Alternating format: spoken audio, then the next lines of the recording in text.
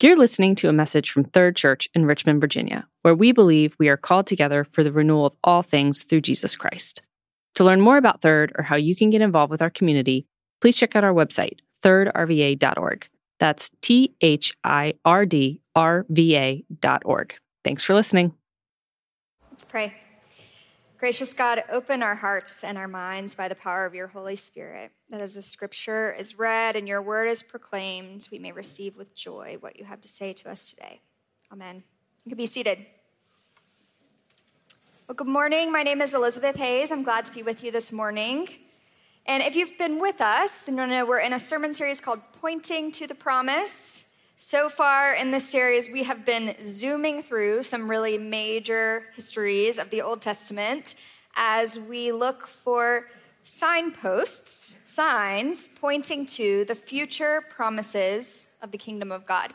And so when we left the Israelites last week, the family of Israel, they had joined Joseph, their brother, Israel's son, in Egypt, and they'd been saved from famine there, and Joseph had this position of influence. And when our story picks up this week in the book of Exodus, a lot of time has passed. Many centuries have passed. In fact, more time has passed between last week's story and this week's story than the entire history of the United States. So a lot can happen in that amount of time, right? And in fact, a lot did happen. Over the course of those centuries, the Israelites grew in number, they lost favor in Egypt, and eventually they became enslaved. And at the beginning of our reading today, the Israelites had been suffering under brutal and oppressive slavery in Egypt for over 400 years. God had appointed Moses to negotiate with Pharaoh, maybe you've heard the story, and about letting his people go. And then after God sent 10 plagues to Pharaoh and to Egypt, Pharaoh finally agreed to let the Israelites go. But just as the Israelites fled, Pharaoh changed his mind. He realized that was a terrible decision. And so he starts chasing after them with his horses and his chariots and his army. And he's trying to get them back. So that is where our story begins today. We're going to read from Exodus chapter 14, verses 21 through 31.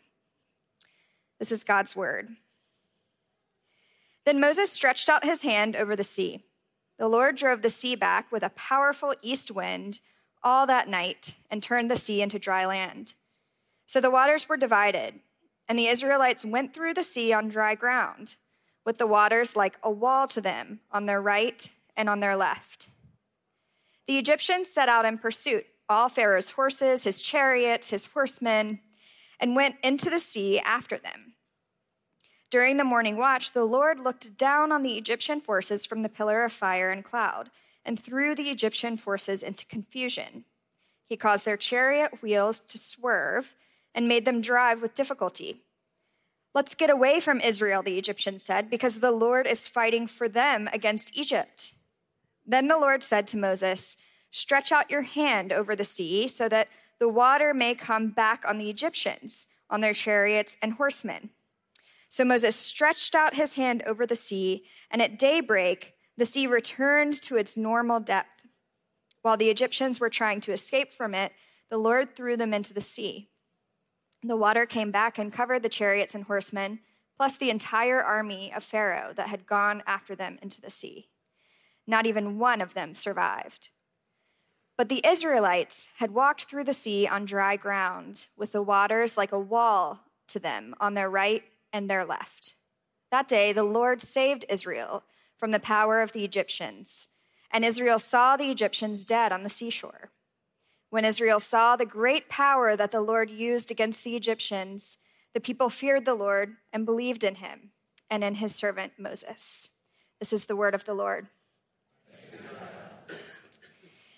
So as I've been preparing for this sermon and also thinking about 4th of July coming up, I have been reflecting on something that I find curious, and that is the fact that the two words liberty and liberation have completely opposite connotations, especially in our sort of political parlance today, don't they? So the words themselves, they're quite similar. They come from the same root. They both are about freedom. But in our society in particular, the two words strike a really different chord. For some of you, if I say the word liberation, it might make you feel something. And the same might be true for others of you if I say the word liberty. These words, even though they're so similar, they might even be divisive. And I think, to me, this is a small example of the fact that our society today is really deeply divided on what we understand to be the meaning of freedom. So, kids who are here, I want your help for a second. What if I told you that for the rest of the summer, you could spend every day, all day, every day, doing only what makes you happy? How would you feel? I'd feel pretty happy about that too. I think if somebody told me that, I probably would not make my bed, and I would not put my clothes away, and I would spend every day at the pool for the whole rest of the summer. I bet you have some things in your head of what you might do too, right? But eventually, if I do everything and only what makes me happy, it might start to make some other people unhappy, right? It might make my husband a little bit unhappy if I just have piles of my clothes laying on the side of the room, right? And actually, eventually, if I only do what makes me happy, it might even make me unhappy. Because if I spend all day, every day at the pool, I'm gonna get really sunburned, right? That would make me unhappy. So here's the question. Is true freedom the ability to do what makes me happy? Is that freedom? And what if my freedom results in someone else's harm? What if my freedom results in my own harm? And is it really even possible for a society to guarantee that each person has the freedom to do what makes them happy? And if it's not possible, which freedoms do we limit, and for whom? Well, a lot of smart people have been thinking about these things for a really long time, right?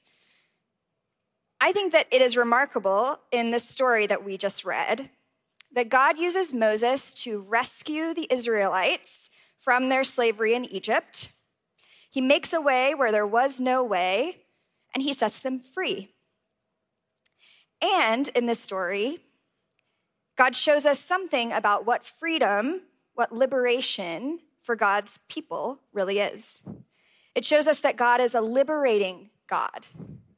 And it points us to the promise that God will ultimately free us, rescue his people from all destruction, all oppression, all sin, all death, forever.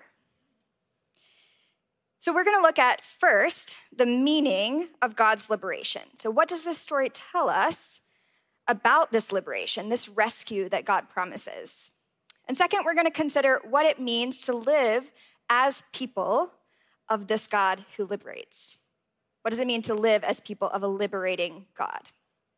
So first, the meaning of God's liberation. What does this story, this Exodus story, show us about God's liberation? Well, the first thing that it shows us is that God's liberation is not the same as libertarianism. I'm not exactly talking about the political libertarianism here. I'm talking about the sense of being free from all authority, right? So I wonder if you've heard this. A number of studies, have been performed which compare the behaviors of children on a playground that does not have a fence around it, as opposed to the behavior of children on a playground that does have a fence around it. And all the studies show that children on a playground with a fence around it are much more creative, they're much more willing to explore, they're more adventurous, and they're happier, they're more content. That's because real freedom doesn't come from having no authority. It comes from having the right authority. One of my seminary professors, Dr. Carl Ellis, he says it like this: oppression occurs when people impose their ungodliness or their sin on others. forcing them to suffer the consequences. Thus, true freedom cannot be freedom from God, or else it will result in more ungodliness, which will ultimately result in more oppression. Freedom, or liberation, is being under the right authority. He says, it's being home with my Lord and under the freedom function of God's lordship. So when the Israelites cross the Red Sea, they're free from the oppression of Pharaoh. They're free from being Pharaoh's slaves, but they're not free from all authority. They're not left to themselves. They're liberated from Pharaoh's oppression to God's good rule. And as the Israelites pass through the Red Sea, it's like they're born again. They're reborn as the people of God in a new way. When they come through the waters of the Red Sea, they emerge on the other side as a new nation for whom Yahweh is their king. So God's liberation, God's rescue, it's rescue from the consequences of sin, from oppression, destruction, death. And it's rescue for the authority and the lordship of Yahweh, which is ultimate freedom. Freedom only exists when we're under the control, the authority of the right authority. And the only authority in heaven and on earth that doesn't ultimately lead to oppression is God's. So that's the first thing that we learn about God's liberation. The second thing that we note is that God's liberation isn't licentiousness. That's another big word. The way I'm using it here is to say licentiousness is complete disregard for any rules or code of conduct. So in our society, one of the most highly prized values is the ability to do whatever makes you happy. And it's become almost criminal to criticize somebody for their behavior or belief or action if it's what they say makes them happy. That's because for many Americans, freedom is defined as the ability to live the life that you want to live without any judgment and without any imposition. So I think it's really remarkable then that in this story, God does pick a side. Did you notice the Egyptians said, we better get out of here because God's on their side? God doesn't say, well, it makes Pharaoh really happy to have the Israelites as his slaves. And who am I to judge? I don't want to impose on his freedom. That's not what God says. No, because God's liberation, freedom from oppression, it includes bringing down of the oppressor. Yahweh's liberating power, it is revealed in his rescue at the same time as it is revealed in judgment, because God knows that true freedom is not simply the ability to do whatever we desire. If we were free to do whatever we want, it would end in our own self-destruction and the destruction of others. Pharaoh, in this narrative, he's a good example of this. He followed his heart, and just like Violet Beauregard and Willy Wonka, his evil got bigger and bigger and bigger, and finally it collapsed in on him and it destroyed him. So while our society might think of liberation as the freedom to live the life that I want to live, God's liberation is different. And that's because he has to curb evil in order to offer us true freedom, whether that's the evil inside of us or the evil out there. He has to curb evil in order to offer us true freedom. A few chapters later, a few chapters further down in Exodus, just after God has freed the Israelites from slavery, he makes a covenant with Moses, and he gives his people the law, this huge set of rules that they're supposed to follow. So just after he liberates the Israelites, God asks them to trust him and to surrender their own way to him. And this isn't like a tit for tat thing. It's not, I saved you, so you have to obey me. No, it's because God knows that this is the only way to find true liberation. So in the Exodus story, God acted to free the Israelites from slavery, not just to leave them to their own ways, but so that this newly liberated people might testify to a new way to be human. The liberated people of God are freed to serve God's purposes because his purposes are the only way to experience true life. So we noted first that God's liberation doesn't free us only to our own authority, nor to our own desires, but instead God's liberation, God's rescue, it frees us to God's authority and to God's purposes. So finally, the Exodus narrative shows us that God is the liberator. Over and over throughout the Exodus narrative, you'll notice this phrase being repeated. Then the Egyptians will know that I am Yahweh. Everything that God does in this story is to show the world who he is. In fact, the whole book of Exodus really is like this coming out party for God to show the whole world what his name is, what he's about, what he's like. And this is what he says in his most public act yet. He says this act, which is what will define the Egyptians, how they understand who he is. What does he choose to reveal about himself? He chooses to reveal that he is a God who rescues. You know, the situation that the Egyptians had found themselves in, it's a classic situation of oppression.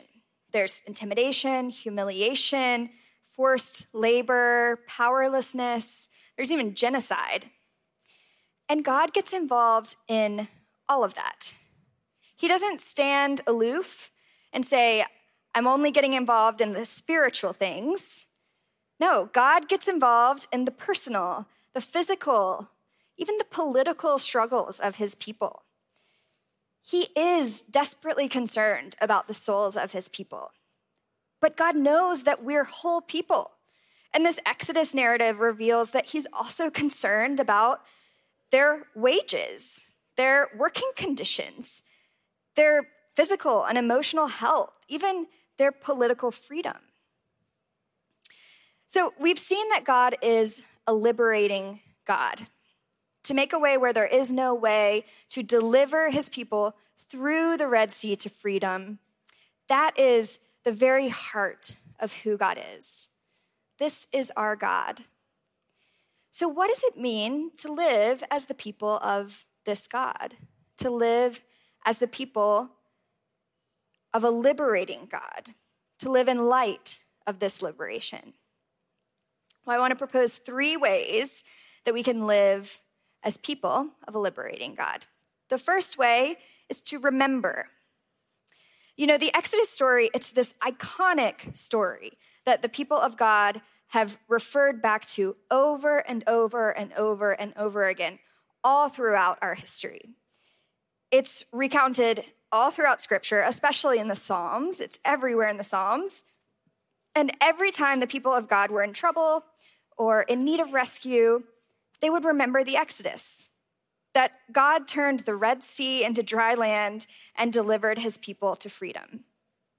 Every time when it seemed like there was no way forward, no way out, the people of God have remembered how God made a way when there was no way. So why have the people of God come back to this story so often? Well, I think at least in part, it's because this story showed the people of God and shows us that Yahweh is a God who frees, who liberates. No matter what situation the people of God were facing, when they looked towards the future and wondered what God might do, they would look towards the back and remember that whatever happens, it will be in line with this nature, with God's nature as a liberating God. He liberates. It's what he does. So we today have even more proof of this liberating God, his nature, than the ancient Israelites did.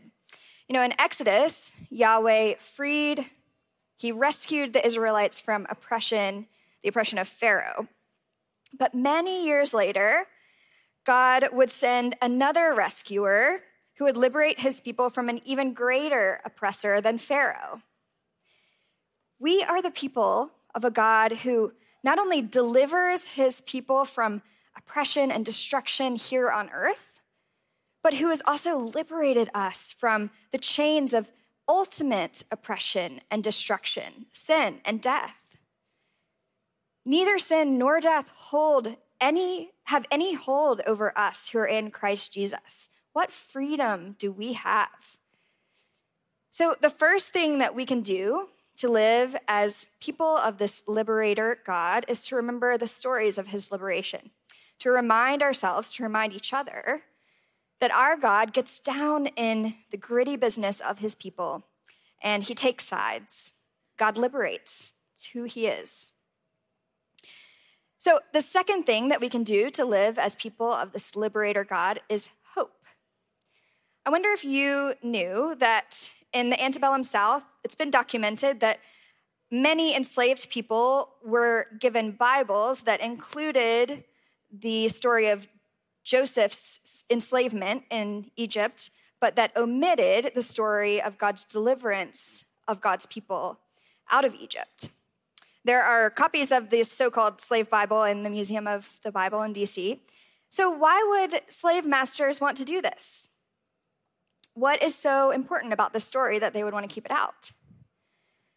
Well, this story, it reveals that rescue, that liberation from oppression, it's who God is. So for a person who is enslaved to encounter this liberating God through the Exodus story is for that person to have hope. Esau Macaulay, who is a contemporary theologian and pastor, he writes about the importance of the Exodus narrative for Black Christians who were enslaved. He says, Black Christians who came to Christ surrounded by the false gospel given to them by their slave masters were right to see in the Exodus narrative a God worthy of their trust.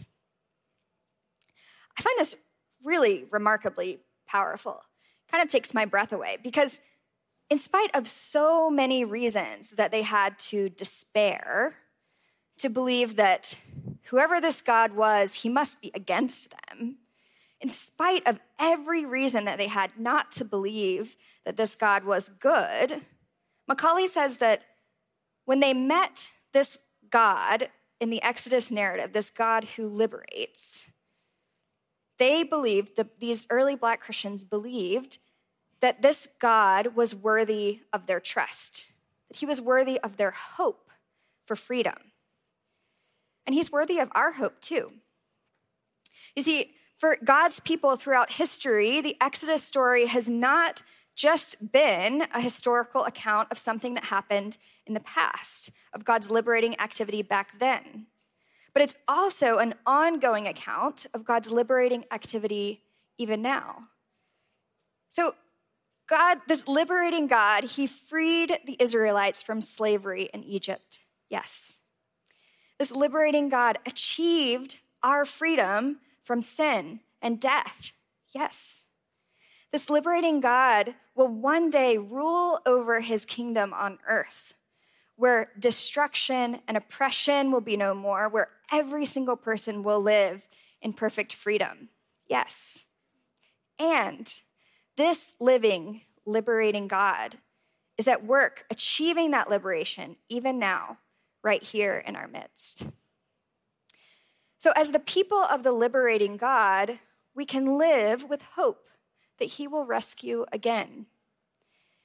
The first Exodus, it serves as the basis for our hope that in God's ultimate liberation. It's that trail marker that tells us that the summit is up ahead, just around the corner. So, ways that we can live as the people of a liberating God. First, we can remember. Second, we can hope. And finally, act. As the people of this liberating God, God who rescues, we are called to work towards liberation as we work to bring the kingdom of God on earth, even now. You know, I've often identified with Moses because I feel that many times in my life, God has called me to do things for which I have no business being involved, or for which I'm not talented enough, or not patient enough, or not eloquent enough or not spiritual enough. And, Moses said all the same things. And I find it so beautiful that God uses this reluctant leader, this reluctant liberator, in such mighty ways to free his people, to bring liberation here on the earth. God might not be calling you to be the next Martin Luther King, or maybe he is, I don't know. But I do know that God is calling you to participate in his work of liberation here and now. So when you look around you, where do you see the marks of liberation? When you look around your home or your street or your neighborhood or our city or our country or the world, where do you see the scars of oppression? Where do you see the marks of destruction? The destruction of people's dignity, destruction of people's hopes, destruction of God's good creation. I'm reminded on really almost a daily basis, I see a scar of oppression in my neighborhood. It's been well documented that neighborhoods that were historically redlined because they were predominantly Black still today have markedly less green space than neighborhoods that were predominantly white during the early 20th century. So from my house, I live near one of those old red lines. And so from my house, I can walk 2 blocks west, and I'm under these just remarkable canopies of shade trees. And it's beautiful, and it's cool even in the summertime. And if I walk 2 blocks east, I'm under the glaring sun, and it feels 15 degrees warmer, and it's really uncomfortable, and I usually walk west. So would you lift up your head and look around you? You won't have to look too far to find marks of oppression, to find what is waiting for God's liberation. And would you ask God how he might be inviting you to join him, the liberating God, in his work of liberation? So remember, act, hope. This is not a step-by-step guide. It's not a linear process. Inevitably, we will lose hope. And we'll need to remember again or be reminded by our church community again of who God is. Or we'll leap into action and we'll be surprised that God is already there doing his work of liberation before us. And we'll be reminded of who he is. And in all of the starting and the stopping, we'll be reminded again and again that God is the liberator. It's God who redeems, not us. It's God who rescues, not us. It's God who delivers, not us. Thanks be to God. Amen. Let's pray. Gracious God, the God who rescues, we pray that for each one of us who is waiting for your rescue in our life right now, each one of us who's looking around our community or our city or our world, wondering, when are you going to part the Red Sea? Pray, God, that you would show up as that God who rescues, that God who liberates. And we pray, God, that we would help each other to remember who you are when we forget. We thank you, God, for the work of liberation that you've achieved for each one of us through Jesus' death on the cross. And we pray this in his name.